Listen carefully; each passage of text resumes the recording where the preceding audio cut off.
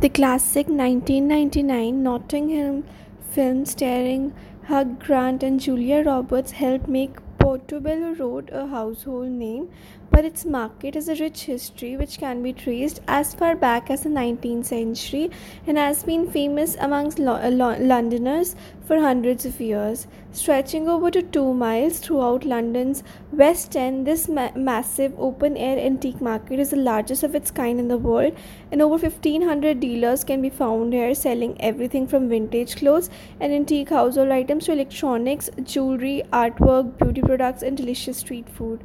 Originally, this market was just like any other market in London, focusing on fruits and vegetables and other types of food. However, during the 1940s, more and more vendors started selling wares as well as bric-a-brac antiques, and eventually these traders helped transform Portobello Market into what it is best known as today, the ultimate antiques market in London.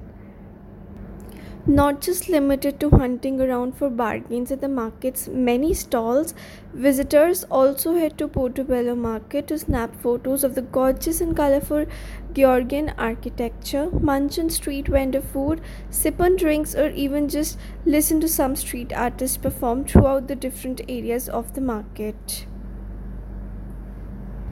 Out of all the areas of this market, none are as famous and popular as the area between the Chepstow Villas and Elgin Crescent, which claims to be the market's main attraction. This half a mile of road is packed full of antique stalls, vintage household items, books, and other collectibles. However, because this market is constantly changing and evolving throughout the days of the weeks, what you'll find at the many open air stalls truly boils down to what day of the weeks you visit. Saturday tends to be the busiest day and is packed full of tourists and street performers. On this day, you can expect to see a ton of antique stalls open between Portobello Road and Kensington Park Road, as well as other vintage clothing stalls in Portobello Green and forecourt traders at the southern tip of Portobello Road. Fridays are the second busiest day of the market, with locations like northern and southern Portobello Road as well as Portobello Green selling all sorts of vintage clothing, antiques, and accessories, while Goldbone Road is more of a focus of a bric-a-brac items, furniture, and food.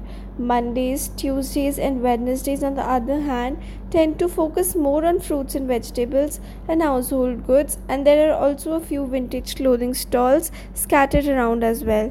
If you want to purchase some fruits and vegetables during your visit to Portobello Market, then try to stick to Elgin Crescent and Talbot Road.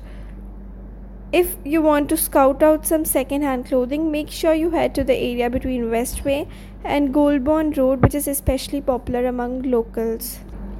Also, if you want to avoid the busy crowd, try to arrive before 11:30 a.m. on a Saturday. Also, by arriving early, you'll be able to pick up some unique and one-of-a-kind antique or vintage items before they get snugged by other shoppers during the busier hours. Remember, the market is divided into sections by types of wares, so if you can't find what you're looking for, try walking the streets further.